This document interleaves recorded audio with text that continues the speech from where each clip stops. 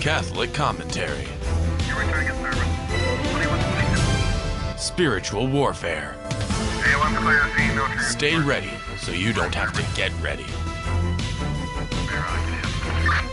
Jesus 911. Good morning, Jesus 911. Tuesday in Passion Week. Jesus 911, as we've got Ruben and Jesse, and we're going to be giving you some, we're going to be talking about some canon law and what makes a mass invalid. And Jesse, it's good morning. It looks like you're in some bunker somewhere. I'm in a bunker here in Silvis, Illinois, doing a parish mission for a couple of nights, 3 nights in English, 2 nights in Spanish. And it's good to be back on the show, Ruben.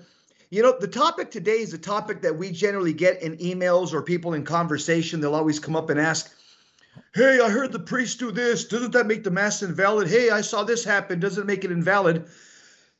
So we went to canon law, and we're going to let canon lawyers answer this question, because I think sometimes too many people, and I get it, the Mass is the highest form of prayer. It comes to us from the Last Supper from Christ. And so we want to be precise. I get that. Don't get me wrong. Yeah. But I think some people get over scrupulous just because the priest is in mortal sin, or he missed a word here and there that has nothing to do with the consecration. Maybe he admitted the Lord have mercy, and people walk on saying, I wonder if I went to Mass. I went to Mass. So we're going to try to dispel those rumors, Ruben, by this article by this canon lawyer. Then we'll make our own comments as we go through it. How's that? Sounds good. That sounds so. There's 2 questions that people will ask. One question is, here's one from Catherine. My book study group started talking about what constitutes a valid Mass. One person is under the impression that as long as the consecration is completed properly, the Mass would be valid. Another person suggested that even if a part of the order of the Mass is omitted or all the words are not said correctly, Mass is valid as long as intent was pure in the celebrant. So could you please help clarify? That's a good question. And here's the second question. I have a question that I think you have not answered already. During Mass yesterday, the priest, instead of using the Gloria, used angels we have heard on high. Does this make the Mass invalid? Great question. So let's jump right into the answers, Ruben, from a canon lawyer. Yeah. Not good, but let's see what the canon lawyer says. It is a sad fact of life these days that liturgical irregularities of all kinds occur far too frequently during the celebration of Mass. Needless to say, deliberately failing to follow the Mass rubrics correctly is never okay. But when does a liturgical abuse cause a Mass to actually be invalid? And we've all seen shenanigans going on at Mass. That's look at the last 50 years. There's probably not one of you that's listening to the show hasn't said something that you scratched your head about and said, man, why? Ruben, I scratched my head over in your diocese where you're from, in the Cathedral of Riverside. The bishop there, it was a while back ago, you can watch it on YouTube, but they brought in an indigenous Indian who was waving feathers before Mass, and even he was allowed to give he was allowed to go to the lectern, the ambo, and also do some type of indigenous incantation. So I mean, it's all around us, Ruben. We've all seen it. It's on YouTube. I mean, we're not making this stuff up. Yeah, you're right. And I mean, I had a priest down in San Diego during the consecration telling us we need to stand up. I was kneeling down, and we don't stand at this. We don't stand for this. I mean, we don't kneel for this. The Pope doesn't kneel. I go, are you kidding me? I was crying. Actually, I stayed down. I was just so hurt for our Lord, and everybody was standing up around me, and I said, I'm kneeling. I'm not getting up. You probably had 100 eyes on you, Ruben. You probably felt like you had arrows in your back. Yeah, that's all right. That's okay. I'm willing to kneel for our Lord. Amen. All right. Okay, go ahead. Okay, so in marriage annulment, that's the canon lawyer puts out different talks, and so you can, when you go to the show page, you can click on this article. It'll lead you to other articles, and in another previous article, marriage and annulment, we saw that the term validity refers to whether or not the external administration of a sacrament actually has spiritual effect. So as a Catholic, sacramental theology has taught for centuries Sacramental validity requires A, the correct formula of words, B, the correct matter, and C, the right intention on the part of the minister of the sacrament who has the authority to administer it. A problem with any of these three elements can invalidate a sacrament, meaning that it may have appeared that a sacrament was being administered to those who were present, but in reality, no sacrament was conferred at all. Like the case in Phoenix, the Mexican priest that they had here that just got, basically he resigned. He'd been doing invalid baptisms because what he lacked here of what you read, was number A, the correct formula of words. He was baptizing. He would say, "We baptize" instead of "I baptize." And so that's what invalidated the sacrament here. And it's a nightmare what's happening in the diocese. They've had to hire people full time to call up everybody who's been baptized by him. And that's some people are dead, Ruben. Oh, yeah. Think about it.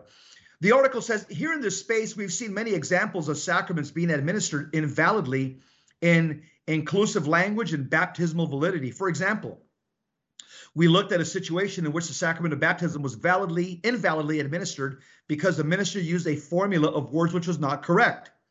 We saw an instance of invalidity caused by the failure of a minister of the sacrament to have the requisite intention in "can you marry validly while intoxicated?"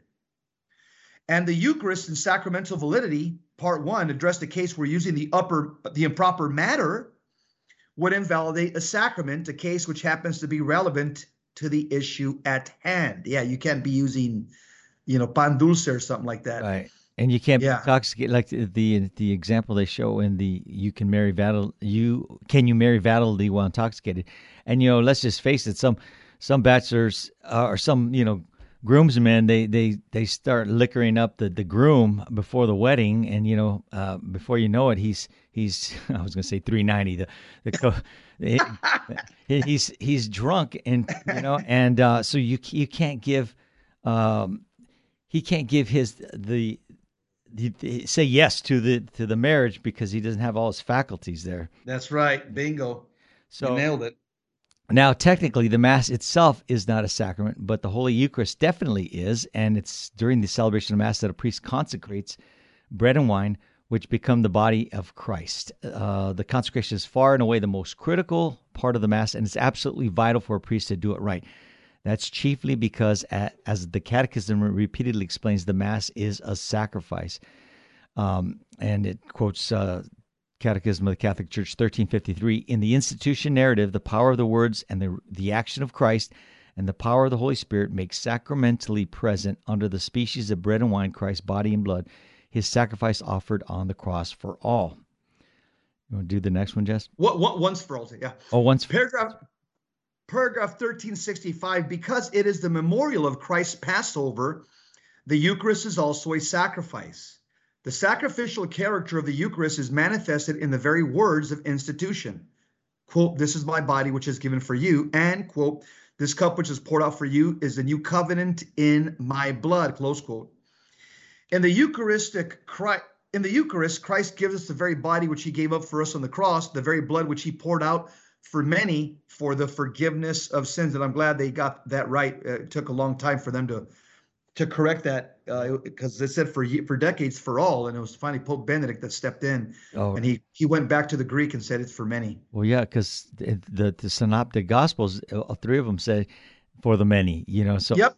And in Latin, the word multos has always meant many and not for all. So, I mean, that was a sticking point for me when I was making that transition. I get it. Yeah. I remember we used to talk about it. Because, you're changing the words of Scripture. And, we know that Christ died for all, but not all would come to him. Yes, that's the distinction. So the many are the ones that are going to participate. To come to him. Right. Yeah, that's a good distinction. Remember, yeah, he died for all. That the Bible says that. We got it. But not all will come to him, and we know that from his very own words. Many are called, few are chosen. Right. Yeah. Yeah. So the Eucharist is thus a sacrifice because it makes present the sacrifice of the cross, because it's immemorial, because it applies its fruit. Christ our Lord and God was once and for all to offer himself to God the Father by his death on the altar of the cross to accomplish their and everlasting redemption. But because his priesthood was not to end with his death at the Last Supper on the night when he was betrayed, he wanted to leave to his beloved spouse, the church, a visible sacrifice as the nature of man demands, by which the bloody sacrifice which he was to accomplish once for all on the cross would be represented, its memory perpetuated under the end of the world, and its salutary power to be applied to the forgiveness of sins we daily commit. And that's Catechism, Catholic Church 1366. Ruben, this is a very Jewish notion right here, what you just read, that section. And that comes from the Council of Trent, by the way. That was cut and paste right from the Council of Trent. Ruben, where you read where it says the Eucharist thus is a sacrifice because it represents or makes present the sacrifice of the cross. The Jews call that zakar in Hebrew, Z-A-K-A-R. Zakar means to make a past event present through prayer. That's what zakar means. For example, the Jews will tell you that during their Passover liturgy, the Seder meal, as the man of the house is reading, or the rabbi is reading the Exodus story of the Israelites leaving Egypt through the power of God in the hand of Moses, or the intercession of Moses, they believe, the Jews say, we're not just reading the story, the Exodus becomes present to us, and now we are with Moses. We are walking out of Egypt into the promised land. So the Jews we Catholics borrowed this understanding about making the past present from the Jews. And we know this could happen because God lives outside of time. Amen. Because God lives outside of time, he can take those things that for us are time bound and make them present. Amen. All right, good stuff, Jesse. We'll be we're right back on the other side of the break. Don't change that dial.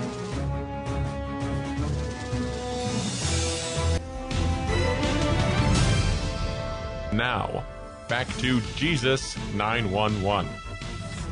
If this call is not an emergency, dial 888-526-2151.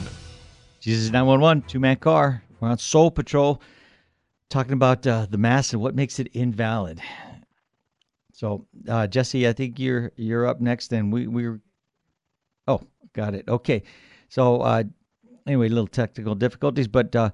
So we were just quoting from the Catechism of the Catholic Church, 1366, and 1367 says the sacrifice of Christ and the sacrifice of the Eucharist are one single sacrifice. The victim is one and the same. The same now offers through the ministry of priests, who then offered himself on the cross. Only the manner of offering is different. This is divine sacrifice, which is celebrated in the Mass. The same Christ who offered himself once in a bloody manner on the altar of the cross is contained and is offered in an unbloody manner. So Christ brings the Mass to us, or transports us to him, to the Mass, and we are there present. And so it's not a bloody sacrifice anymore. And I think our Protestant brothers will say, well, Christ died once for all. Yes, see, they don't understand that we agree with that. And this is the same sacrifice. We're just representing it. The priest is representing it in an unbloody manner under the appearances of bread and wine. And so anyway, practically speaking, what is necessary for a Mass to be a real sacrifice? The answer is unequivocal: a valid consecration. It's necessary for the priest to say the correct words of consecration as they are written in the approved liturgical books, to use proper matter, which is unleavened wheat bread, and natural, unadulterated grape wine. So you can't use, Coca-Cola, or you can't, you can't be using, pita bread, or it has to be the proper unleavened wheat bread and unadulterated grape wine.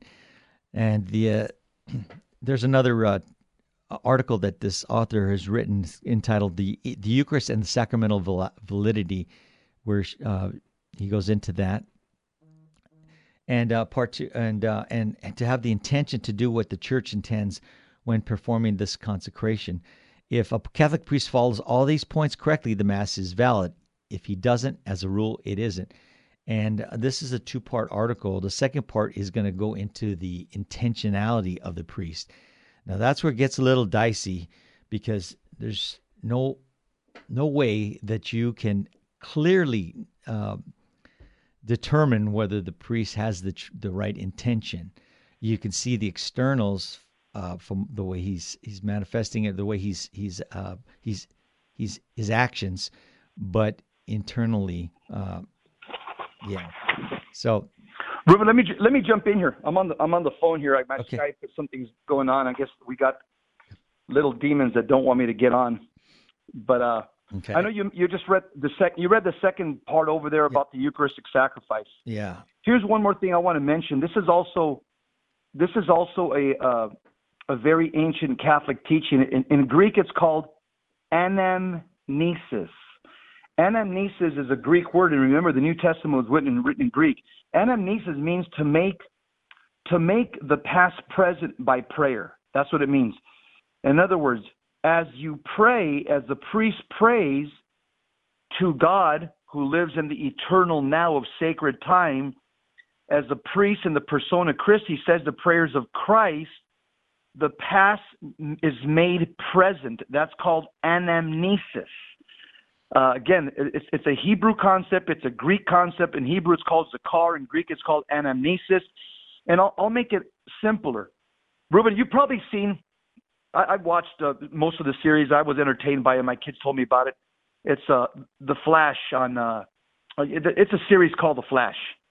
And I think, it was kind of entertaining. I don't know if you've watched it. It's on one of the Prime or something like that. Well, it was interesting. Okay, here, Richard's calling me up. Uh-huh. So, yeah, never saw The Flash. Okay. Yes. You haven't seen it? No, I haven't seen Let The me Flash. see. Am I on Skype? Can you hear me on Skype? No, I can't. We can't see you either. So, but we could hear you. Okay. Okay. Here's what I want to mention. I think what's kind of interesting is that in the series Flash, which is like, I think it's on Prime or something like that, one of those platforms, you see that he runs so fast. Netflix. It's on Netflix. He runs so fast that he could go back in time because he runs so fast around the world that he goes back in time, and he's able to kind of change something from the past because the Flash is so fast, his Marvel comic hero, that he as he's running around the world, he's actually able to go back in time because of his speed. Well, think about this. If Marvel Comics, if they're able to make a character that can go back in time and change the past or modify it, God, who lives outside of time, God, for him, everything is one eternal now, one eternal present. So God simply just takes the sacrifice of Calvary, which is for him ever present, and he just brings it to our time in our parish and our altar at Sunday Mass or whenever you go to Mass. And God is able to do that again because God is faster than the Flash. God can run faster than the Flash, and if the Flash can go back in time, God can do this, with a blink of an eye. Yeah, you keep saying Flash, and I keep thinking about we arrested people for flashing Jesse. So no, it's a Marvel comic. It's actually pretty entertaining if you watch it. It's on Netflix. It's on. Anita, what's it on? Anita, what's it on? Flash. It's on Netflix. Netflix. Okay. All right. Got it. Got it. So continue, Ruben. Okay. Yeah, go ahead with the article. So good stuff here. Yeah, good stuff, Jesse. So that said, definitely true that the other parts of the Mass are important. We're not saying that they're not, right? And should be performed correctly and with care, because making the effort to ensure that liturgical rites are done correctly is an important aspect of giving proper worship to Almighty God. Put differently, it's hard to argue that when you're worshiping your Creator as He deserves, if you're performing the various elements of the liturgy haphazardly and with indifference, there are, however, countless types of liturgical abuses which could occur during Mass that nevertheless would not render the Mass invalid. Using incorrect Mass readings for the day, or changing the offertory prayers, or skipping the Kyrie, to mention only a few possibilities, would obviously be wrong and should not be done. But such wrongs would not, and in and of themselves, render the Mass invalid. Jesse, let me make a comment? Okay. I think what you had just read before is I think it makes this very understandable. The consecration, the Eucharist is the sacrament. The Mass is the liturgy. These are the prayers. But the high point is the consecration. The consecration must be done right. Using all the kind of matter, form, and intention. Now, what the canon lawyer is saying here, if the priest again omits, reads the wrong reading or omits the Kyrie or something, that's not the essential part of the Mass. Of course, it's important. You don't want to do that, especially intentionally. Mm-hmm. But what is the sacrament? It's not the Kyrie eleison. It's not the penitential rite. It's the consecration. I think that's the argument that this canon lawyer is making, Ruben. Right. But by the same token, we can't be minimalists, of course. When we find a mass, we find a parish. If they're doing these things and they're constantly ad-libbing and changing the rubrics and the liturgical prayers, and it's very distracting for one, but it's also disheartening, and it's going to destroy the faith of your children. So I would be out of there, and if I try to talk to the priest, and if that doesn't work, then I would probably be gone. And it's pretty tough to get to the bishop these days, and but you want to go to a holy mass. You want to worship Christ, absolutely. In the manner in which he wants to be worshipped. And you know why? The reason is because when the mass is celebrated in a reverent and a holy manner, guess what? You're more open. You're more open to receiving all the graces that come from the Mass. When a Mass is irreverent, you're there saying, "I can't believe you just did that. I can't believe they're singing that song." So what happens in an unholy liturgy? You're not predisposed to receive all the graces that God wants to give you because, again, you're distracted. Your emotions are triggered. You're arguing and you're having a conversation with yourself. I can't believe they're singing that song. That's or I can't believe he just missed that prayer. All that distracts you from receiving everything Christ wants to give you. When the Mass is celebrated with reverence, you just sit there, and it's like I tell people, it's like sitting under Niagara Falls. You just sit there, do nothing but just receive. Yeah. So we do, but we want to get the most out of it. As Pope St. Pius X says, don't pray at Mass, pray the Mass. So we have to engage all our intentions and all our movements, even our posture. Everything. We pray the Mass along with the priest and to get the most out of it. And so good stuff. Let's go on. So the author says that just because you're singing a Christmas carol instead of the Gloria, it's another good example that such an action is of course not in accord with rubrics and thus would constitute an abuse. But it's entirely possible for the priest at such a Mass to consecrate the body and blood of Christ correctly, validly, all the same. And then so the guy Luke who asked the question gets his answer there right there. Let me mention something that in the general instruction of the Roman Missal, which gives the guidance for the Novus Ordo Mass, it does say in paragraph 22, it says the celebrant, the priest, is not allowed to change, add, modify any prayers of the Mass. I mean, don't get me wrong, that's violated in a lot of places, but it's in the documents of the general instruction of the Roman Missal. I mean, even simple things like the priest coming out and saying, "Good morning, everybody." That's not part of the Mass. Yeah. He should come out even in the Novus Ordo Mass and just start off in the name of the Father and of the Son and of the Holy Spirit. Or comes out and saying, "How's everybody? Good morning." That's improper. "Hey, is there any birthdays? Hey, is there an anniversaries?" That's improper. That's not part of the Mass. If you want to do that outside in the foyer, in the hall, with the donuts, that's fine. But that's not part of the liturgy and the general instruction of the Roman Missal. Even in the Vatican II Novus Ordo Mass says you can't do that. But unfortunately, Ruben, a lot of times, just a lot of the priests, they just run roughshod over the actual teachings of the church. Just for example, look at Father James Martin. Right. Case in point. I think I'm back on. Can you hear me on? Yeah, I can hear Skype? you and I can see you. Yeah. Okay, so I'm back on. So I'll And so, yeah, you're right, Jesse. And I believe the bare minimum words are, "This is my body, this is my blood." And I've seen priests that on the night he was betrayed, he gave to his friends. They start changing the words that's in the books, and it bothers me. You can't concentrate like that when you hear those things. You know it's not right.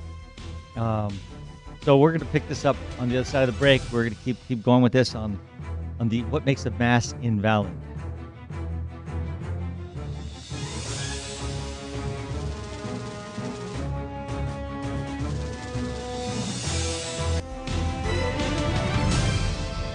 Now, back to Jesus 911. If this call is not an emergency, dial 888-526-2151. We are back, two-man car, Jesus 911 on Virgin Most Powerful Radio, and I think I think we're off right now. We got no picture, but I'm going to go ahead and I'm going to point out that some of our listeners on the chat are posting that those of you who are in California to please call your California State Assemblyman today against Buffy Wick's satanic infanticide bill that legalizes abortion until 7 days after birth. It's being discussed today, and that's so demonic. That's so demonic that we need to do something about it. We need to call our state assembly, let them know this is wrong. This is crazy. We can't live in a world like this. Imagine, Our Lady can't hold back. I just got back, Ruben. Yeah. I just got back on. What are you talking about? I was just saying that in the chat room today on the Facebook Live, they're pointing out that for Californians to please call your California State Assemblyman today against Buffy Wick's satanic infanticide bill that legalizes killing your baby 7 days after birth. It's being discussed today. You see how the left keeps pushing the envelope. They went the first trimester, then they go second. They just keep kicking the football down the field. Same thing with gay rights, and now it's full blown. They've got control of our schools, and this is what the left does. You give them an inch, they give them a concession, and they just continue plowing through. And Ruben, let me just mention that any Catholic that votes for the Democrats has lost his mind. You have lost your mind and you've lost your faith. And any Catholic that votes for the Democrats right now is jumping over the trap door of hell. This is the party of Satan. They're not even the party of another political party that has different views in America. No, Ruben. The things that they're pushing are straight from the pit of hell. These are Luciferian ideas. And any Catholic should run for the hills rather than ever vote for a Democrat again based on their party platform and the things that they're pushing right now in American society. Yeah, I wish that the church would bring back excommunication, to tell you the truth, Jesse. I mean... Well, it's there, Ruben. They just don't have the moral... a lot of our prelates have lost the moral muscle to exercise it and use it. Mm-hmm. And guess what? Let's just be honest. They're going to pay for it. Yep. This power was given to the apostles to protect the flock from wicked men. And many of these successors of the apostles are not using it. And guess what, Ruben? They're all old men, these bishops, older than you. You and me are old men, and these guys make us look like youngsters. Mm-hmm. Okay? Yeah. These guys are days and weeks and months away from stepping into the judgment seat of Jesus Christ, and they're going to step in as cowards? You know what the Bible says in Revelation chapter 22? Cowards and liars shall not enter the kingdom of heaven.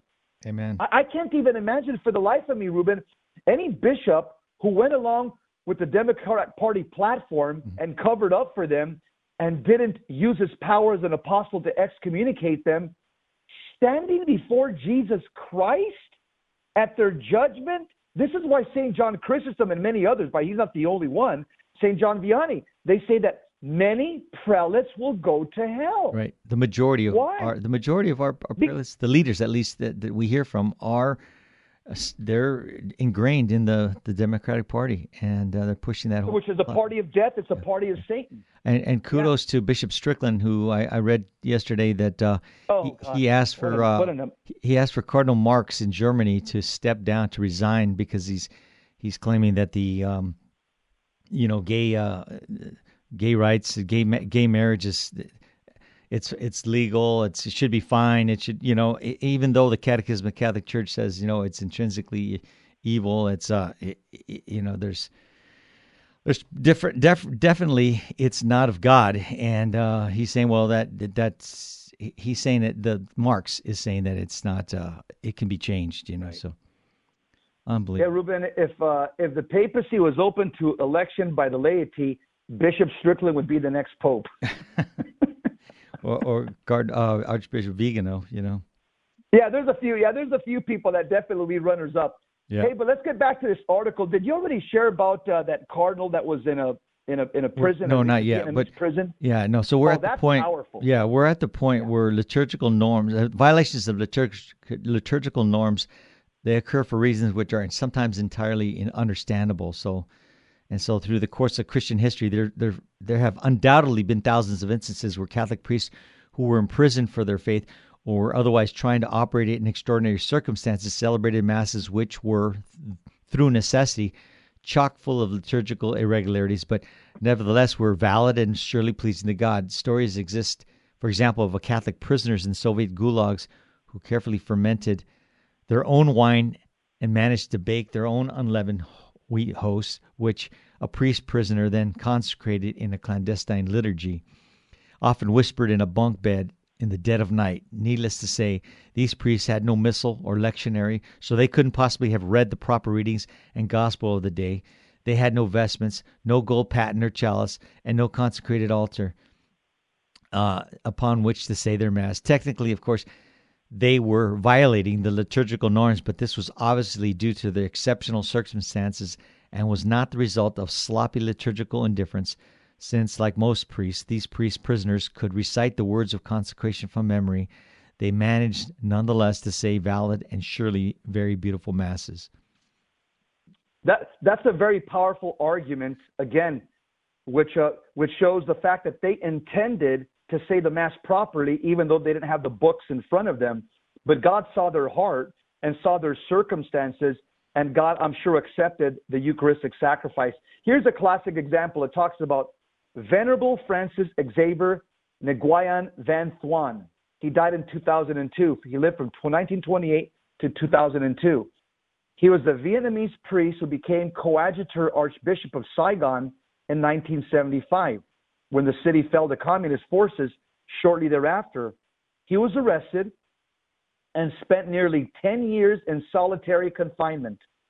Wow. And what was his crime, by the way? Being a Catholic priest and preaching the gospel of Jesus Christ. That was his crime. Mm-hmm. That wasn't, some pedophile or some bank robber or some mafioso. This guy went to jail for 10 years for preaching the gospel, what you and me take for granted oftentimes. Yes. The article says that his conditions were truly appalling in solitary confinement. He later described how he managed to say Mass. He said, this is Venerable Thuan. He says, when I was arrested, I had to leave immediately with empty hands. The next day, I was allowed to request in writing the things I needed most: clothes, toothpaste. I wrote to my addressee, please, could you send me a bit of medicine for my bad stomach? The faithful understood what I meant, and they sent a little bottle of wine for Mass, which they labeled stomach medicine, as well as some hosts sealed and a flashlight to protect them from the humidity. I will never be able to express my immense joy every day with 3 drops of wine and 1 drop of water in the palm of my hand. I celebrated Mass. By the way, that story is in a book called 5 Loaves and 2 Fish on page 35. This man here should be canonized a saint on the fast track, Ruben. Mm-hmm. That's a beautiful story, Jess. And we're talking about the you have to have the right to be a valid Mass. You have to have the right the bread and the wine. So he was getting it. So he wasn't making a concession there. As little as right. He used, the patent was his was his hand, and that chest, I guess, or amazing. Hand, yeah. So it should be clear to all that. And he had the right intentions, by the way. He had the right intentions, and he probably had his form wasn't probably perfectly correct because he was trying to memorize the prayers, but his intention was definitely there. Yes, sir. That's right. It should be clear to all that the Archbishop, later Cardinal Thuan, would very much have wanted to say Mass in full accord with all the liturgical norms, and he failed to observe them simply because he couldn't. But there's no question that his Mass was valid. And there's other saints too that have been locked up. And in China there's priests like this. There's priest Venerable Thuan, because Chinese communist China was imprisoned a lot of our prelates there. So there's a lot of stories like this, but this is amazing. This gives us a good understanding of the validity of Mass. So then let's turn to Catherine's question, which is more sweeping than Luke's, and for that reason the answer is more complicated. The opinion in the first person she mentions is we have already seen here, the correct one. The second one is partly right, but dangerously misleading, as we just discussed. Mass can certainly be valid even if a part of the Mass is omitted, assuming obviously that the omitted part doesn't violate the consecration itself. But it is not at all accurate to assert that if all the words are not said correctly, Mass is valid as long as intent was pure in the celebrant. Go ahead, Jess. As is the case with the administration of any sacrament, having the right intention is vital, but it isn't everything. Imagine a very elderly, sickly, or exhausted priest celebrating Mass alone, who through human frailty gets mixed up and says the words of consecration of the chalice, which he meant to consecrate the host. His intention might be as pure as the driven snow, but the fact remains that he did not consecrate the bread into the body of Christ, and thus he did not say a valid Mass. So the point that the canon lawyer is making is the super essential part of the Mass that has to be said right is the words of consecration over the bread and the wine. Again, if you're in prison and you have no books in front of you, you may not get the other parts of the Mass precisely. That doesn't invalidate the Mass, but what makes the Mass valid, because that's the sacramental part of the Mass, is the consecration. And again, a lot of priests that have been in Russian gulags and Soviet prisons and in Vietnamese prisons, God knows their heart, and probably in their heroic attempt to try to celebrate the Mass according to the norms of the Catholic Church, I think God is going to overlook the fact that they didn't cross their T's and dot their I's. That's right. My opinion. That's right. So we've got one more segment. We're going to finish this article on the other side of the break, and change that dial. You want to hear the finish.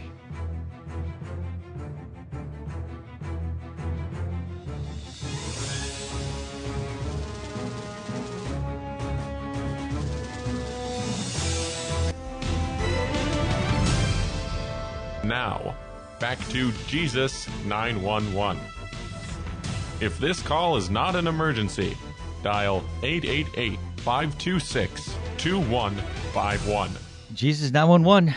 You stay ready, you don't have to get ready. We're talking about invalidity of a Mass, and we're pretty much through the article. Jess? Ruben, let me mention something real quick about I think, again, there's a lot of places where God looks down upon, for example, priests celebrating in Mass during World War II, the Korean War, the Vietnam War, on the hood of a Jeep, on a tank. Yeah. Say they didn't have the books in front of them. They were trying to do it by memory. I'm sure it was a valid Mass in the eyes of God. Also, think about the movie The Cristeros. A lot of Catholic priests over in Mexico that were celebrating the Mass in the desert, on top of a boulder, wherever they can make a makeshift altar, trying to stay away from the federales. I'm sure not all of them had the Roman Missal with them, and a lot of them probably tried to do it by memory as they were on the run from the federales. I'm sure it was a valid Mass as well. So again, these are exceptional cases. It doesn't mean that a priest should go to Mass and do it sloppy and not have the Roman Missal in front of him. All things being equal, obviously we want to attend a Mass that's reverent, and the priests have with the proper intentions to say the Mass with the proper form. That means the proper words and the proper matter. That means bread and wine. But who knows, Ruben? We may come to a day in this country under Klaus Schwab and Yuval Harari and the globalists and the Great Reset people, which the Democrat Party is part of it, and the European Union and all these woke nations. we may come to a point, Ruben, where the Mass may go underground. What we experienced in the last 2 years may be a precursor of the Mass going underground. And I'll tell you one thing, I'll be happy to just to have a priest so the Mass does go underground like it has gone underground in Mexico and in England and China and many places. I'll be happy just to have any priest, show up in a barn or somebody's basement or a cave to celebrate the Holy Mass. Yep, I would too, Jess. So it's good to have priests as friends, man. Keep them close. You need them. Yeah, Jess. I don't think we saw a lot of these shenanigans going on in the pre-conciliar rites, but the post-conciliar rites, you see a lot of ad-libbing and those things going on. So that's why people have these questions. They say, man, something doesn't seem right? But really, to defending the validity of the Mass, it's the constant teaching of the Church that in the reception of the sacraments, grace enters in the soul in two ways. First is ex opere operato, by virtue of the work performed. The second is called ex opere operantis, which is to say by virtue of the disposition of the recipient. So one participates in good faith. In a false if one participates in a false sacrament, they can indeed receive grace, but only that grace that comes from his own good disposition, and never that much more ineffable grace which derives from the sacrament itself. And so it's been argued that providing the disposition of the recipient is proper, the deficiencies of a sacrament are supplied by the Church. Such an argument is patently false, and this is from Kum Swami. Have you read Rami Kura Swami? He's an MD. He's written a lot of stuff, and he says that it implies that no matter what the minister does, the Church automatically makes up for the defect. It would also declare that all the Protestant rites as being of equal validity to those of the Church. It is possible that the Christ himself may make up for the defect in the case of those who are invincibly ignorant, but the Church can in no way make up for such a defect. As A.S. Barnes, the admitted authority on Anglican orders, says, God, we must always remember, is not bound by the sacraments, which he himself has instituted, but we are. So, yeah, that's a good thing to understand. That's a good point to understand that, if it's you've got some shaky a priest that's doing some shoddy things, you can still receive grace as long as you're disposed. You've got a good disposition to receive it. Yeah. Yeah, Ruben, let me give an example of disposition to receive grace. I think it'll be something that people can understand. Let's say you have an abuelita, a grandma who's been part of the Legion of Mary for 40 years. She gets to Mass about 30 minutes before Mass starts. She puts on her veil. She takes out her rosary. She does the rosary before Mass. She does a lot of her devotions before Mass. She's practiced, maybe she's fasted for several hours before Mass. She's predisposed to receive all the graces that God wants to give her at that Mass. Now we have another guy that just gets in there 10 seconds before Mass is starting, and all he's thinking about is I've got to get out right at the top of the hour because I got to get home and start the barbecue. I've got to cook those hamburgers. I got a bunch of guys coming over with a case of beer. We're going to watch the football game. I hope this priest doesn't go 1 minute before. If he does, I'm going to have to just do the Judas shuffle. So you got A and B. Both of them sit and let's just say both of them pray the Mass, okay? And for an hour, for that holy hour. Who, objectively speaking, is more predisposed to receiving the graces that come from the Mass? It would be A, because the abuelita, the grandma, actually prepared herself. She came early, took time to compose herself, just drown out all the problems of the world, do a rosary, say some of her devotional prayers.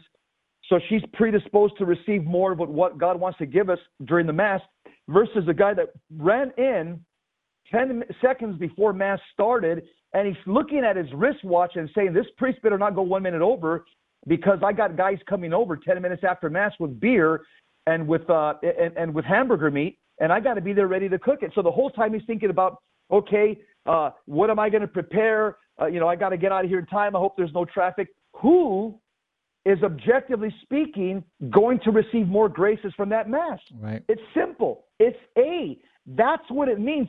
That theology that you just read from the Council of Trent, Reuben, that's what that means. This is why the church says that when going to Mass is important. Obviously, that's the third commandment of the Bible. But going to the Mass, to get everything that God wants to give you, you have to be predisposed. Right, 100%, Jesse. And so that's something that you can control. That's something that you have to, like, you were just saying in your example, prepare yourself for what you're going to, where you're going.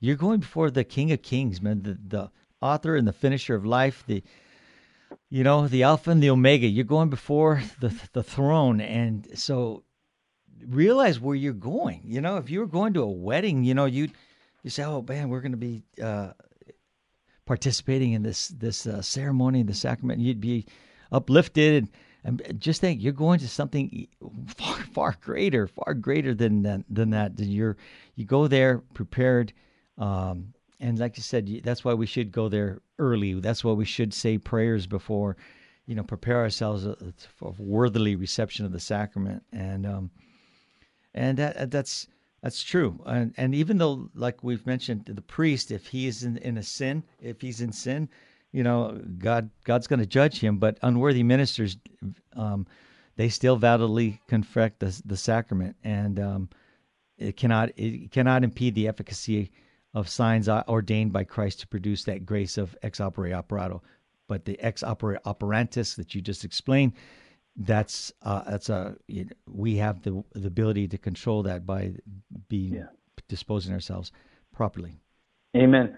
Let me read the last paragraph here of this article. It says, as we saw in canon law in consecrating the Eucharist, a priest who realizes that he made such a serious error should then say the words of consecration over the bread and wine as applicable so as to fix it. But what if the priest genuinely fails to catch his mistake and there's nobody present to point it out to him? Catholic theology and canon law together will logically conclude that he might not be at fault at all in the moral sense, but his good intention doesn't make the Mass valid. One important takeaway here is that if you attend a Mass where this sort of thing happens and the priest clearly doesn't realize what he just inadvertently did, say something. The validity or not of the Mass you're attending depends on it. And you aren't being disrespectful by politely interrupting the priest to point out to him this vital fact. So now we can see that there's lots of things that during Mass can conceivably be done incorrectly or inserted, omitted, without necessarily affecting its validity. Now here it is. Deliberate liturgical abuses are objectionable, to be sure, but fortunately, they don't automatically render a Mass invalid. And the last thing I'll say is this, is that the Holy Mass is either going to be the bread of life or it's going to be your death warrant, A or B. If you receive the Holy Eucharist in a state of grace, that's your ticket to heaven. That is your entrance to heaven. If you receive the Mass in a state of mortal sin, like many Democrat politicians do, especially those in the White House, unelected Joe Biden, guess what? That's going to be your death sentence. You're eating and drinking your own condemnation. Yeah, you're right, Jess. The only thing this first part of this article didn't address, and it could come up, is that the church says that there has to be a proper minister, where the minister is a priest. He must be validly... We're going to do part 2 on Thursday. I think it's on Thursday. Okay, validly ordained, yeah. So that we're going to be talking about the intentions on Thursday and the valid intentions, and that's some good stuff. There's a good story that I read, and we'll talk about it on Thursday. So you gotta tune in on Thursday to finish up this article on what makes a Mass invalid, and but we should be looking for those Masses that are holy. There's not a lot of there's not sacrilege going on, and that's, for me personally, that's why I attend the traditional form. So extraordinary form, Jesse, as Pope Benedict would say. Yeah, well, that's the Mass that's been around for 1,600 years. And I'll tell you, it's very difficult to tinker with that Mass, and I'll tell you why, because it's regulated so tightly. The priest is facing God. And so it's hard to start tinkering with the liturgical words, the words of the liturgy, when you're facing God the whole time. When you're facing people, it's easier to tinker with the words of the liturgy because, again, oftentimes the priests feel like they have to perform to keep the people's attention. That's right. When you're facing God, you don't have to perform. You don't have to entertain anybody. You know that you're facing God, and so you feel like Moses. There's the sobriety that comes into you, and you want to make sure that you do everything precisely. Amen. All right, Jess. Well, God bless you in your parish mission over there, and I know Thanks, bro. Yeah, at our parish mission. Hold down the fort, bro. Okay. Yep. The parish mission over here, Hold Father down the Bill fort Casey. over in California. All right, we will. Yeah. So we've right. been listening to Jesus 911. Stay tuned for Hands-On Apologetics with Gary Mishuda from the Midwest Command Center. Jesse, God bless you in your endeavors over there, and we'll be praying for you. Just keep the faith. Pray your rosaries. Passion Week.